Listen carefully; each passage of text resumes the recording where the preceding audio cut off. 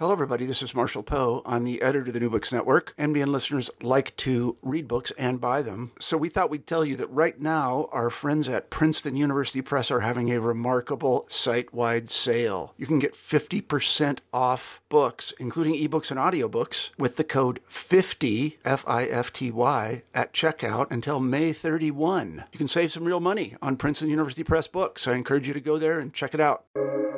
Welcome to the New Books Network. This is Kevin Lindsay, co-host of the New Books in Systems and Cybernetics podcast channel on the New Books Network. Today, I'm talking to Jose Rodrigo Cordoba Pachon about his 2019 book, Managing Creativity, A Systems Thinking Journey. Jose Rodrigo is a senior lecturer in technology and information management at the School of Management of Royal Holloway University of London, and is also the co-founder of the Technology and Governance Network, an interdisciplinary group of researchers and practitioners interested in studying links between technology and human emancipation. He has a long-standing interest in applied systems thinking. Prior to becoming an academic in the UK, he was an entrepreneur, software developer, and project analyst in Colombia, his native country. So I would like to extend a very warm welcome to you, Jose Rodrigo, and say hello. Welcome to the New Books Network. Thank you, Kevin. It's a pleasure to be here, and thank you for the invitation to talk about my book. You're most welcome. I want to start by saying I really enjoyed the book and have been excited about this conversation. And we start all of our conversations on this channel by asking a little bit about your background. I'd like to know, and our listeners would like to know, what got you interested in systems thinking? Take a few minutes and just tell us about your journey and really the focus of your work today. Yes. Well, I was doing my computer science and systems engineering degree in Colombia, University of Los Andes, Universidad de los Andes. And halfway through, I was a bit unsure if I wanted to continue because it was very technical, you can imagine, no? And I found myself confused, really, and a bit demotivated. And I plowed through, and just after the half of my degree, there was this course called Systems Thinking. There was this lecturer who's still in Colombia, Ernesto Lleras, and I think he maybe saw me sleeping or snoozing in one of the classes, and he said, "Okay, you need to wake up," and he keeps saying that, and throughout the course, I started learning more about systems thinking and seeing that I really like it. And we started having conversations with Ernesto, and then he became my thesis director at Los Andes. And I ended up working in a bank as part of my project. And I was doing I ended up doing action research. So you can imagine myself at 20, 21 years of age doing this sort of research and using systems. I was trying to design a viable system at that point for the bank. Mm. And when I graduated, then I continued to be in touch with Ernesto and the group that he was running at university. And in my job, I also felt that I was the guy doing all these diagrams of systems, and the other people were doing very, very structured manuals.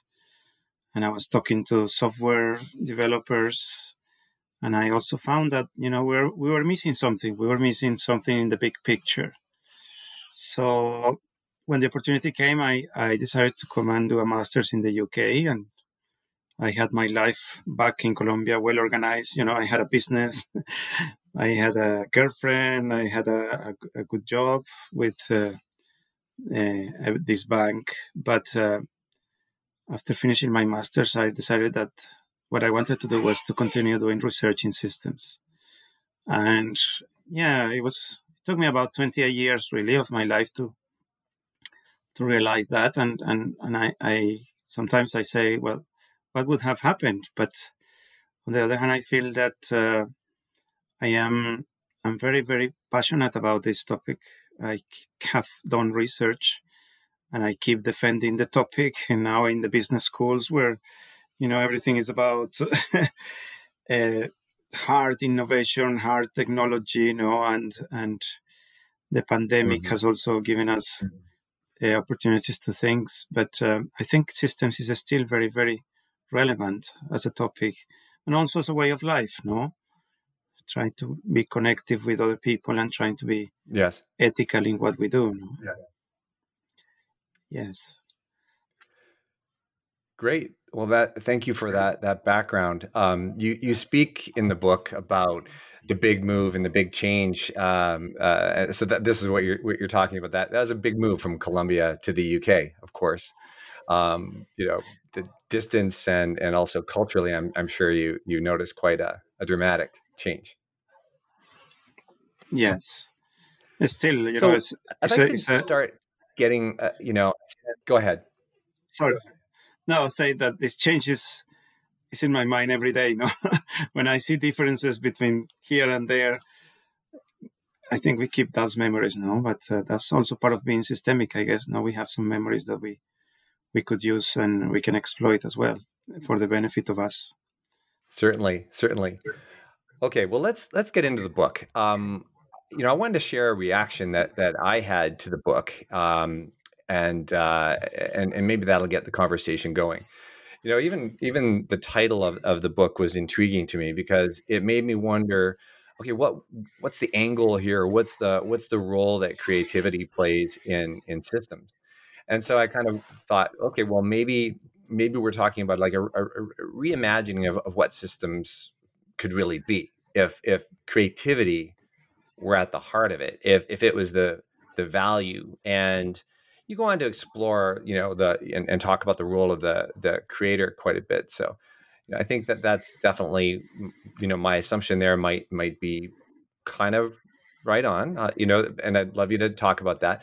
I also wondered, just in terms of how is creativity so like a missing part of systems, and how we think about the more, I guess, mechanistic, the work you did at the bank. I'm sure early on might have informed that, but I was just curious about that. And so talk for a few minutes about like why you felt the need to write this book and why it's important right now.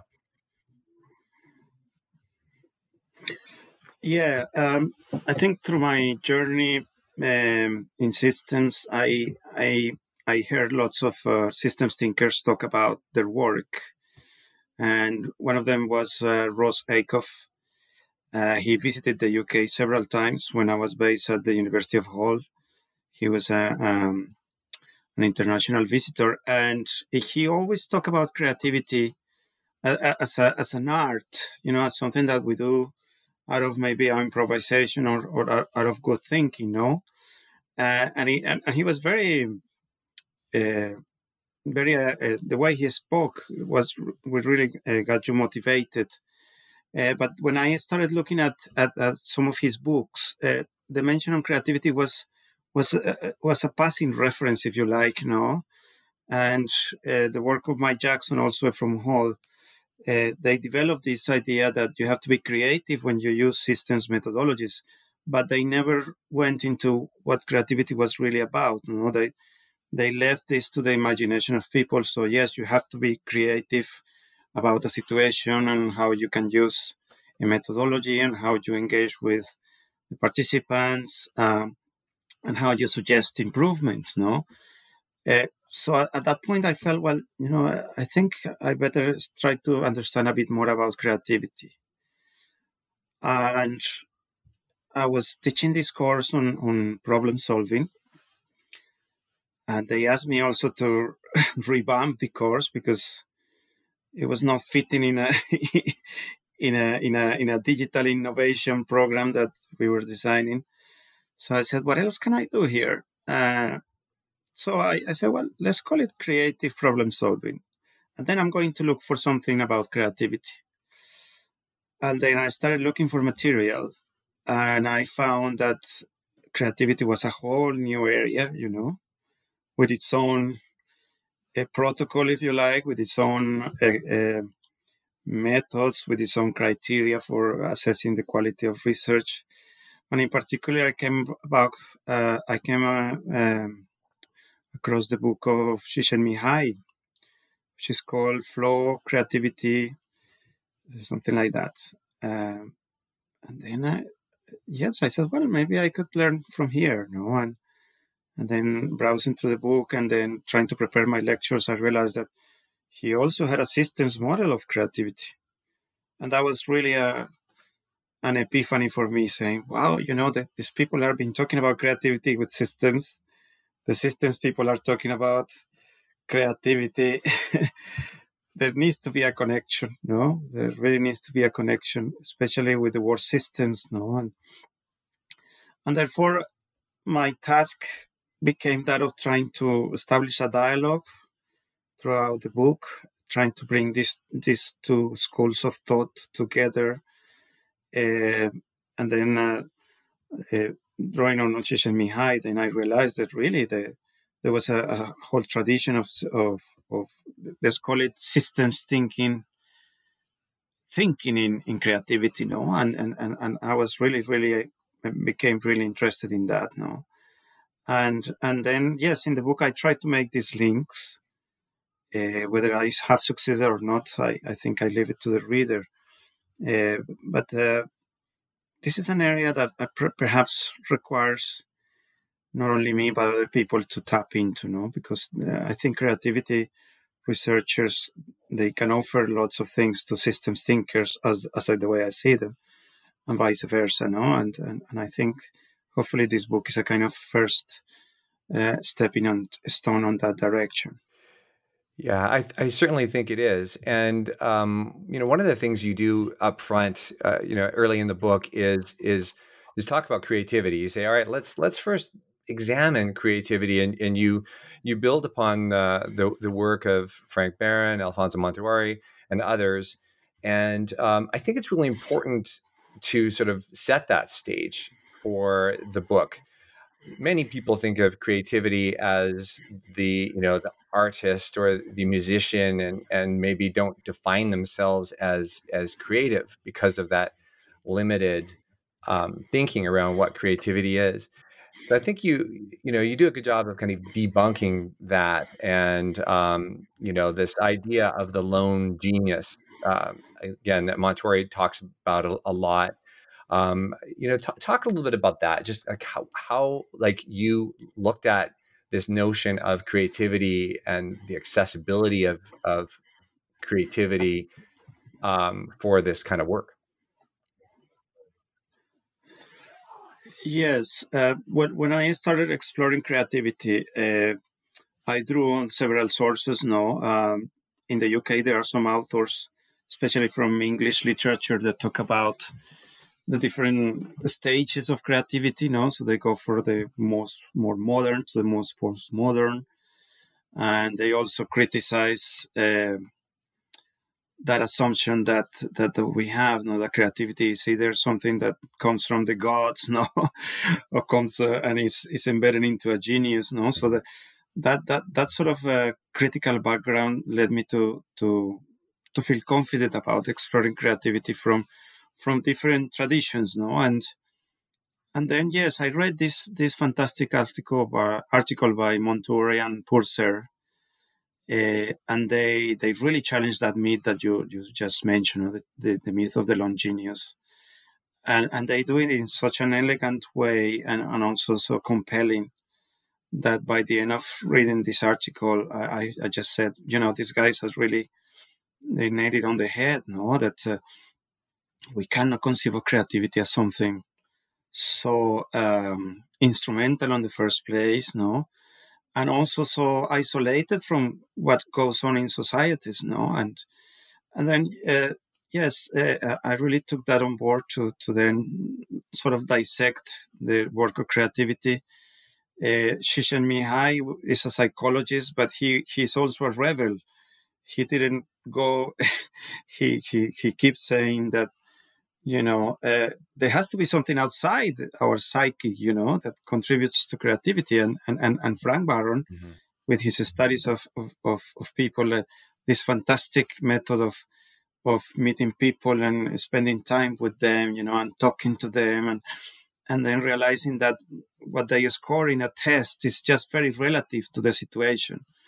Then that also led me to think that really, yes, creativity is just more than one individual or one set of traits. No, creativity very different from intelligence, or although there are some parallels in the work of Howard Gardner. No, but yes, creativity opens that spectrum to see individuals not only as individuals, no, individuals trying to do something, even trying to survive, no, and that's creativity. That's the creativity, and that connectivity is really systemic. That connectivity is really systemic. So I see that, yes, probably the sort of rebel attitude that you can see in Frank Barron and Alfonso Montuori was somehow similar to the attitude that people in the UK who challenge very, very established ideas about systems thinking, no, and the sort of hard versus soft systems thinking debate, and then going more into the use of critical theory. That also see that as researchers we're not within particular boundaries, no, and we always try to expand and try to see what's beyond the individual, no. It could be a social system that is very oppressive, or a social system that, culturally speaking, allows for creativity, no. So these sort of parallels may suggest that in both creativity and systems there was this general concern that deserves to be taken forward now.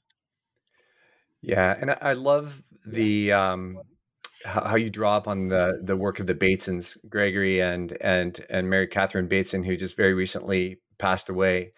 Again, around these the patterns that connect and the relationships with people, and not just people but other aspects of our ecosystem, and the role that they play in creativity.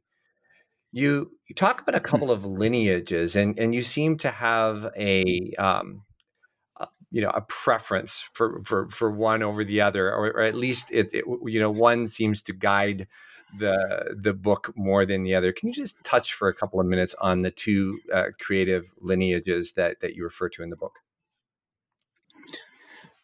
Yeah, so there are two traditions or lineages reflected in the knowledge that is being generated and passed on, no? So the psychology angle on creativity is still there, it's still based on the individual, and that also transcends on areas like education, no? Now we see that the sort of cognition or neuroscience, they're quite important in understanding how people, first of all, learn, no? How we learn and how do we adapt, and in that adaptation, how we could become creative, how we're creative. So that is one lineage that's still very popular. Even in creativity journals, you see that's the level of analysis they want to see, no?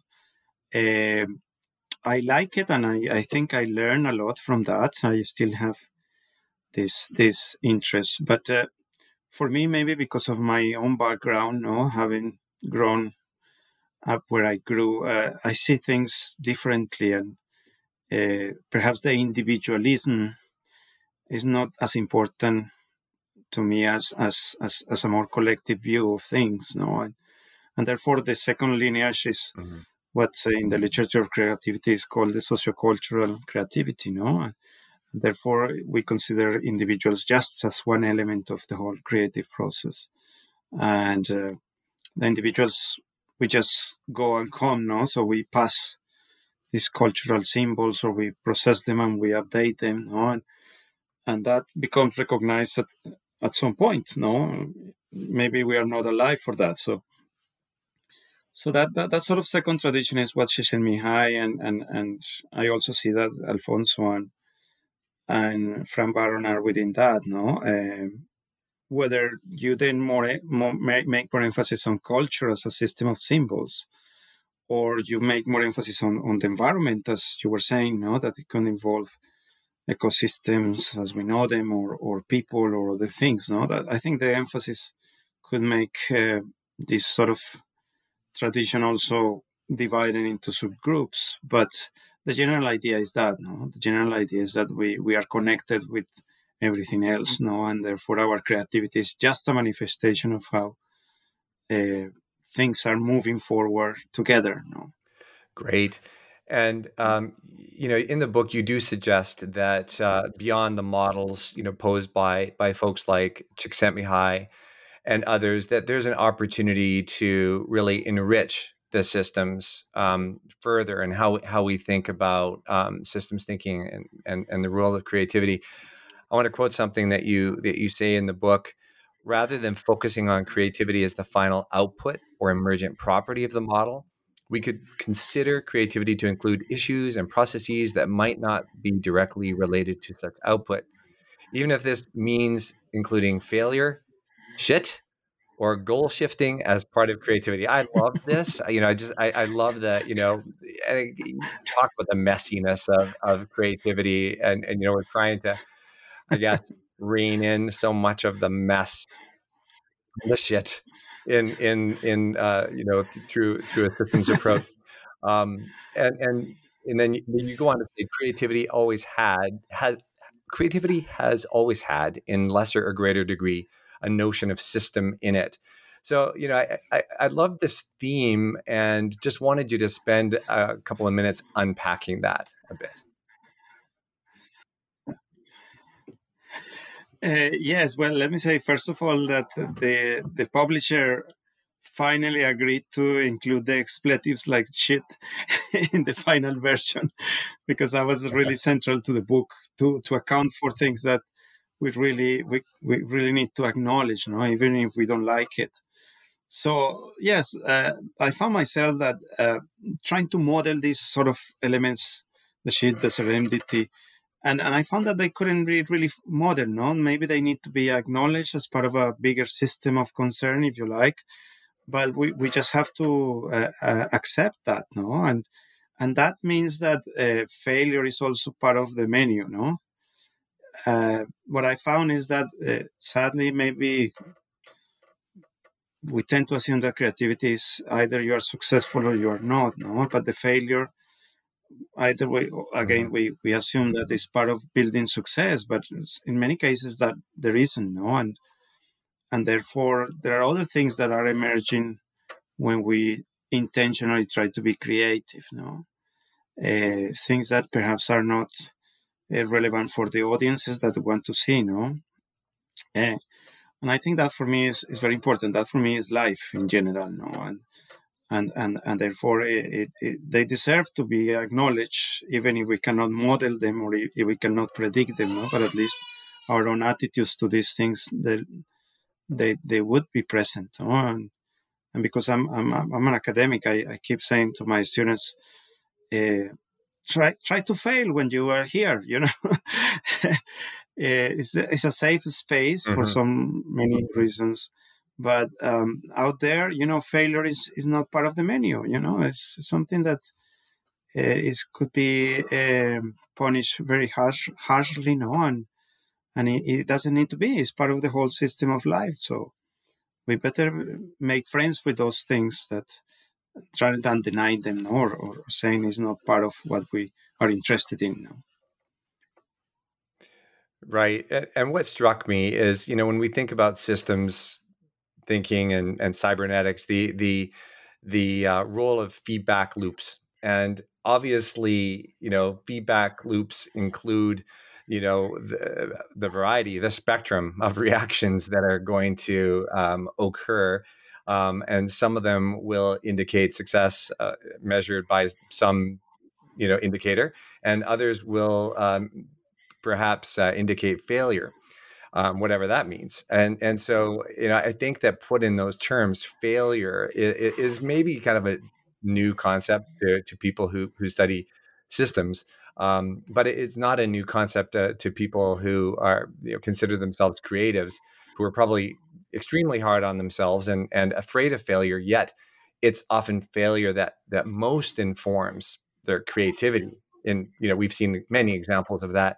And as I was reading this section, it really made me think how we need to embrace this as we try to tackle the big problems we've got in front of us right now, we're not going to easily succeed on these fronts. And a lot of creativity is going to be needed to address them.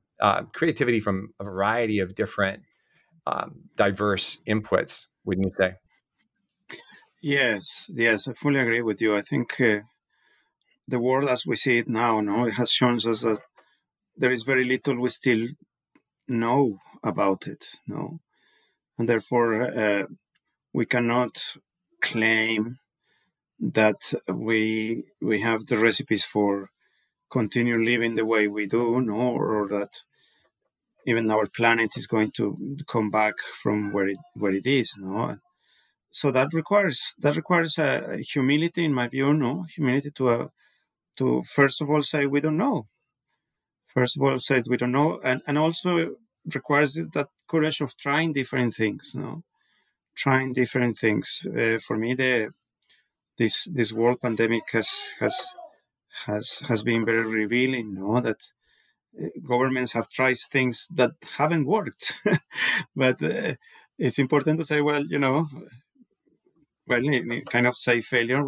It's important to keep learning about this, no, and it's important to make sure that we keep that open attitude, no, and also when we educate. I have twins here, no, and I found that I'm not the perfect father, and then there are many things that I don't know, and I'm not going to learn them by doing the work in the same way that I was doing it, no.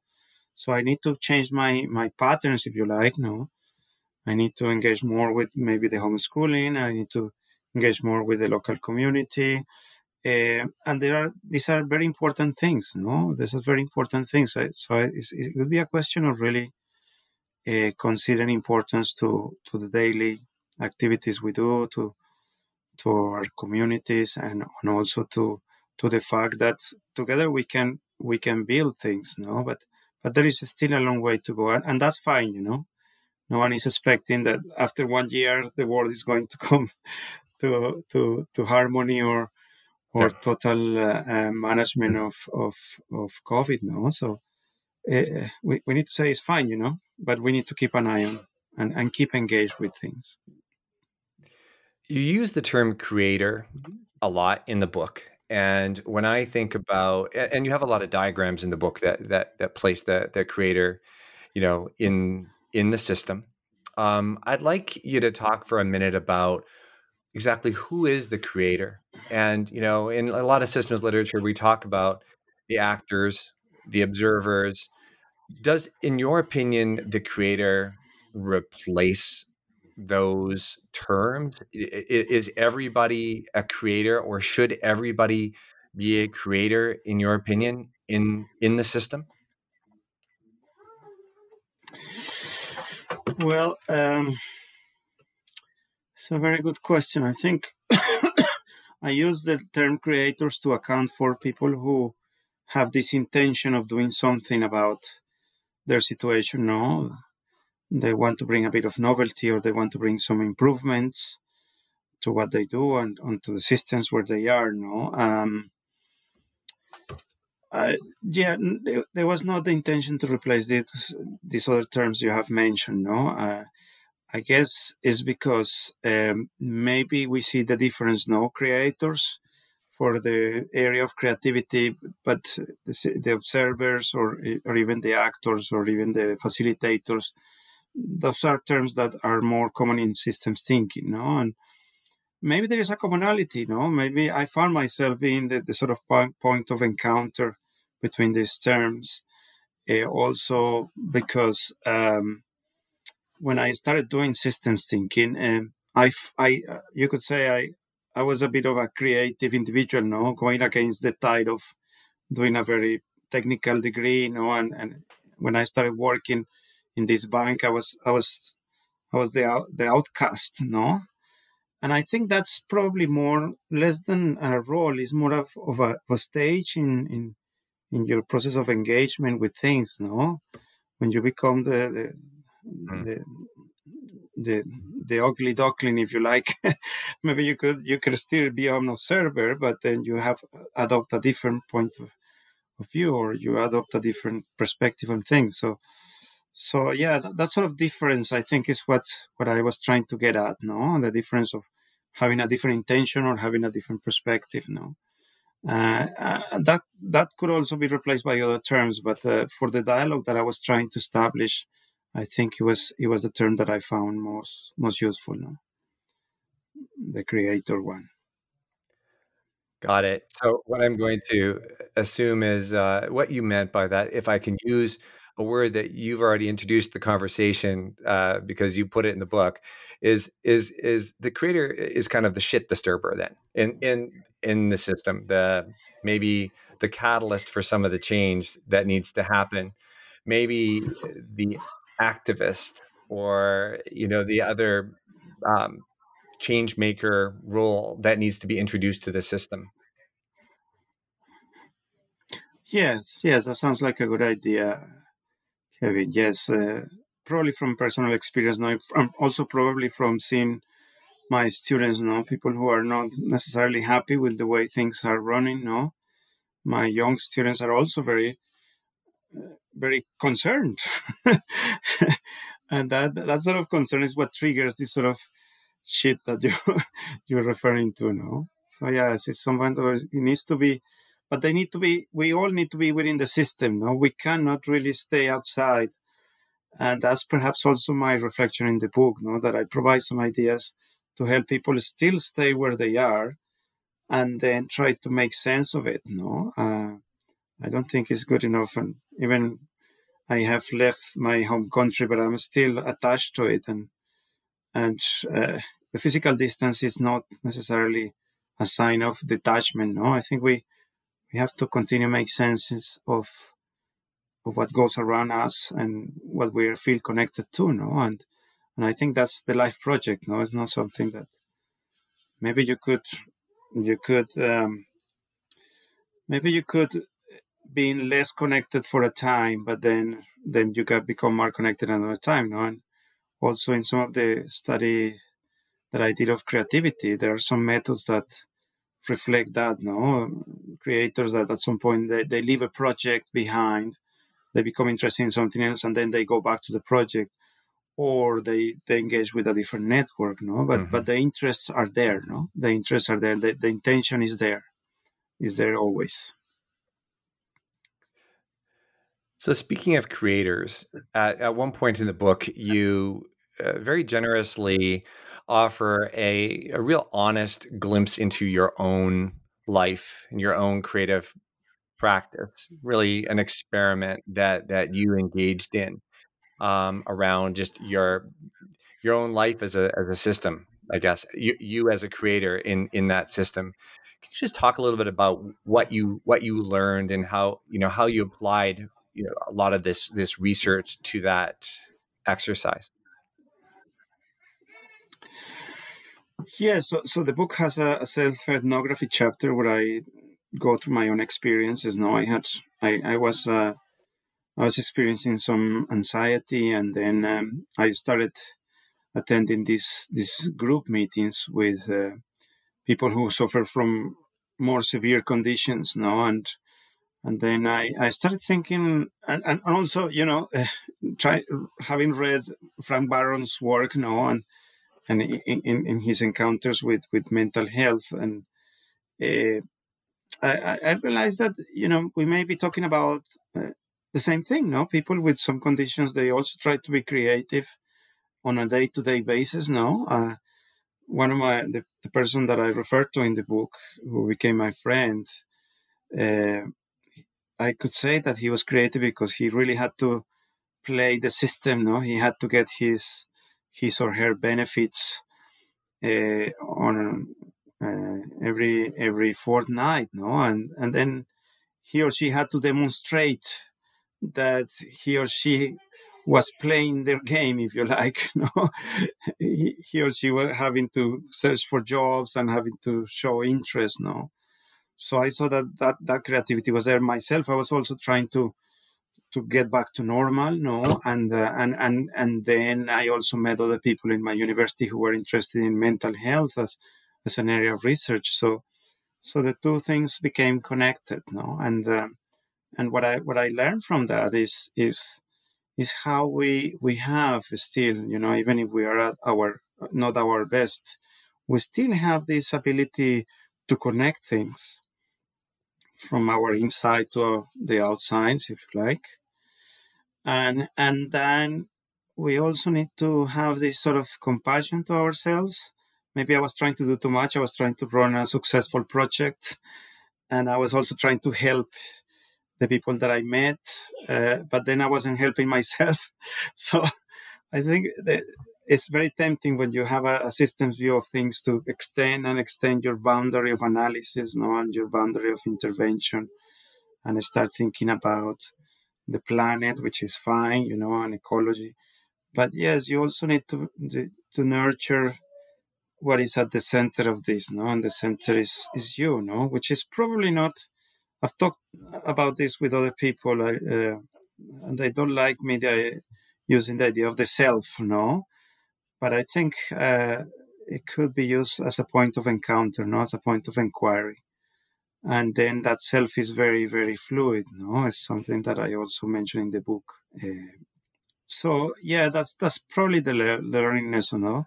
Being systemic is good, being creative is good, but also being self-compassionate is also very good. Well, I think it served as a strong heuristic for the book in terms of how we think about creativity and systems thinking, and how we might maybe frame even having compassion at the individual level, having compassion at the collective level, at the organizational level, and also the flow that you talk about, which is a concept I've never associated with systems thinking before. But you do talk about the relationship between flow and the tensions and contradictions and perhaps the complexity that we deal with at whether it's the individual level or the collective or societal level. Do you want to just spend a moment on that? Yes, I mean, flow is a very interesting concept by Csikszentmihalyi, and I have recently also increased my meditation routines, and I have encountered that there is a similarity. When you are meditating, you could enter into this state of flow, and Csikszentmihalyi talks about that state as the state where you are really creative, where you are really out of yourself, and then you are producing something that much bigger than yourself. So I think if I go back to using the self as an instrument of inquiry, what I was mentioning earlier, as a point of encounter, I think that flow notion is trying to represent that. It's trying to represent your connection with something that is bigger, which is something that perhaps you didn't have consciously articulated, and it allows you that sort of creativity to flourish. Yes, that's probably how I see it. I also have to say that some of my colleagues, academics, when I talk to them about flow, they get to the point where flow has to produce something, right? has to help with the motivation, or has to help with the generation of a creative product, but then I think that's only one manifestation of this connectivity, I think there could be more, and even when you are also meditating, it's very likely that you become more compassionate, as you said, towards yourself, you acquire this sort of universal compassion, so yeah, there is, I think, flow and this concept also mindfulness could be explored a bit further, to see what sort of connections they draw, and not necessarily to use those connections for a particular end, if you like. There could be more to it than that. Yeah, and you brought up the point that you've been trying to engage in more meditation, and you do talk about mindfulness in the book, and I liked the contrast with mindlessness. For me, that was like a different way of, sort of thinking about something that has quite honestly become a buzzword in our society these days. But you do explore quite a bit what that could look like for organizations, and mindful thinking, mindful action within the system. As we go on to talking about what this could look like, in you mentioned a few minutes ago that we're operating outside of, we're operating in within the constraints of some sort of body usually, and can creativity happen from within? Can the change happen from within? And I really like this statement you made: if as creators we are to live in society, we need to strike a deal with creativity.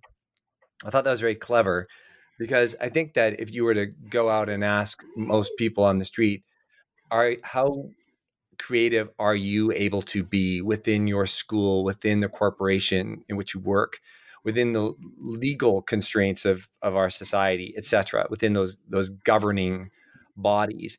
You do suggest a number of different ways that, in fact, creativity can be exercised within those kinds of environments. Can you talk about that for a few minutes?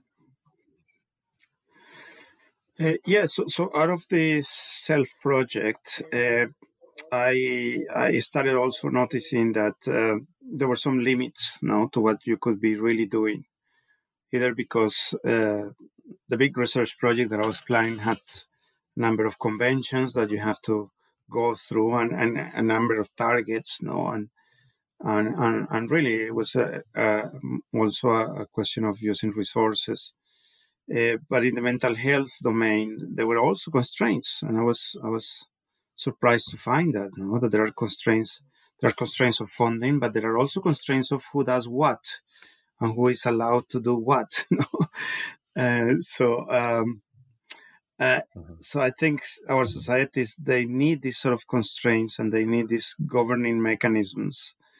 But they also need to consider our individual freedom, no? And so when I talk about the striking a deal, I think it's fine for us to be creative as society allows us to do, no? But it's also fine to challenge that at some point, no? It's also fine to challenge that. So it's a deal because everyone is abiding by the rules, no? So I could be creative according to constraints. I could be creative about even recovering from an episode of anxiety because my employer needs that now. But then also my employer needs to set, or I need to tell my employer to set limits, no? And I think that's something that is often misunderstood, no? We tend to think that either the lone genius can do whatever they want, no, in society as a creator. There are limits to that, no? And also the sort of collectives we create, no, to help us live together. We can also say that they are not doing a good creative job, So that challenge also needs to come, no? And so I'm talking about maybe these sort of opportunities for interacting and talking about these things, no? You will see that in the book, and then I move on to consider the work of Foucault, and Foucault is very clear on that. No, he says we need society to regulate our conduct. No, but there is nothing to stop us from problematizing the present. No, and deciding what is really needed and what is not. No? So in the current situation, we can even talking about promoting creativity. But that also needs to be critically reviewed, no? Because maybe the creativity that our employers want or our organizations want could be damaging in the long term, no? So yeah, I think that deal is still on the table, no? and it's part of the deal to be part of society whilst trying to challenge it in a constructive way, no? Yeah, you remind me of you do quote Alfonso Montori a little bit in the book, and he's written quite a bit on improvisation, and as a jazz musician, he knows all about improvisation. But he's the first to say nothing's ever completely wild and without some structure within the any great improvisation that you see, at least in among musicians, is within some sort of rules, some sort of the B flat major progression or whatever the case may be. And I'm not a jazz musician, so that may not have made sense. But so I think that's really interesting. But I think the role of people within our organizations and within society who are willing to push the limits and push the boundaries, as you talk about it in the book, is important for change. And I think that's what you get at quite nicely. Near the book's conclusion, you offer 3 orientations, what I kind of took away as tips for living creative lives. And these were self-cultivation, reclaiming failure, and encouraging open and responsible engagement with the present. And the descriptions are great. I love those. I feel like those are things I could write on my wall and try to live by. Why don't you explain, though, to the listeners what you meant by those and what you're really suggesting with these 3 tips? Yes, with these 3 ideas or orientations, I was trying to get at the view of the world that could help us improve the quality of our lives, with creativity. So that these orientations could be maybe emphasized more, and one of them could be emphasized more at one point than the others. But to me, they constitute a system, and what I call a system for an ethical living on the present moment. So the I is quite, you could say at first that is not very systemic. But actually, by cultivating that self that I was talking about, we could get more awareness of how our interactions with others are, and therefore it's also about self-care. It's also about self-care, and that sort of dispassionate detachment from the things that we don't really need. So yeah, for me that's important, because sometimes in systems we look at the system. Maybe I said this before, and we don't look at ourselves, and we try to go very, very big. The failure is just a reflection of acceptance, and we are failing as a planet. So we need to embrace from what we do, and also trying to appreciate that failure is going to teach us something. It's not something to be denied. Not something to be written off the CV. But it's also that. And people say, well, failure makes you stronger. I would say failure makes you more thoughtful. So you don't do it next time, or you are more careful next time. But that's part of, and I think that's also a premise for education. That I've been saying we don't really consider failure in our education systems. Now with the pandemic in the UK, people are talking about making the children catch up with what they lost. But that to me is not accepting failure. I think we should just say this is a year of learning, and well, if they need to repeat the year, why not, So, but they learn all the things that they wouldn't have learned if there was no situation, So taking that with the benefit, and the responsible engagement is probably also saying us that even if we feel very different, because if we think that we are more creative than others or less creative or anyway different, we still need to talk to others. I still need to do my teaching. I still need to pay my taxes. We still need to make sure that there is food on the table. No, we still need to attend to our communities. No, so we this is also a way of saying, don't be a lone genius. No, if you feel too dissatisfied with the world, don't go away. Don't live in a monastery. Well, yes, I'm not saying that you shouldn't, but you need to come back, no, because we all need everyone here. No, we all need everyone here, and in countries like where you are based, no, I think we still need to learn the lessons from those who have left power and people who are coming. No, in this country, we need everyone. We need Europe. We need other countries if we are going to make this world a better world for all. No. Perfect. Thank you. Well, this has been a really interesting conversation, and we do need to start wrapping up. But before we do, is there a question I didn't ask? Something that you would love to leave the listeners with that that we didn't get to, that I didn't ask in a way that provided the answer that you want to give. So I'll just ask you that. It's a bit of a tricky question. I've been trying to improve my diagrams since I was working in that bank. So I don't know what you think of the diagrams. An honest view will be much appreciated. I'm also trying to maybe learn to draw a little bit better, but I don't know. What's your view on that?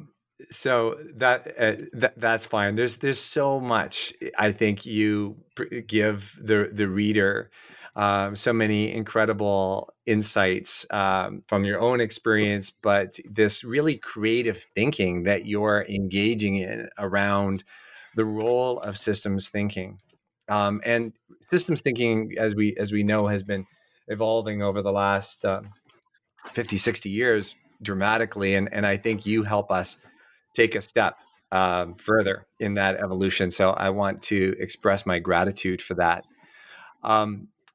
You directly engage the reader throughout the book, and I really liked the very last line of the book. And because you really offer this book, I think, as a gift, and there are so many different creative angles that we as individuals and collectively can take. So can you just read us that last line from the book? It's the one on page 126, is that right? That's right. So, yes, I finished with some letters to my children. And I said, I am now letting go of this journey to where it wants to continue, with or without me. And I think that is really powerful, considering this follows the bedtime stories that you have included, messages for your children. And we're not going to read those because we don't have time. So listeners, you'll need to buy the book and read those. I think we all need a bedtime story. So thank you for that. And thank you so much for taking the time to speak with me today about managing creativity, a systems thinking journey. This has been a great conversation, a much needed conversation we need to be engaging in, a very important conversation for me, and a great way for me to start my day here on the West Coast of North America as you finish your day and begin your weekend over in the UK. So thank you very much. Thank you, Kevin. It's been a pleasure, and I have enjoyed the conversation. And thank you for the interest shown in the book. It's great to see that it's been helpful to you and hopefully to other people. And yes, wish you a very good weekend. And here we're starting to see the sunshine now again. So yes, I hope that's a good way of ending the week. That sunshine is a good sign. Well, this is Kevin Lindsay. You've been listening to my conversation with Jose Rodrigo Cordoba Pachon on the New Books in Systems and Cybernetics podcast channel. Thanks for tuning in, and I look forward to talking to you next time.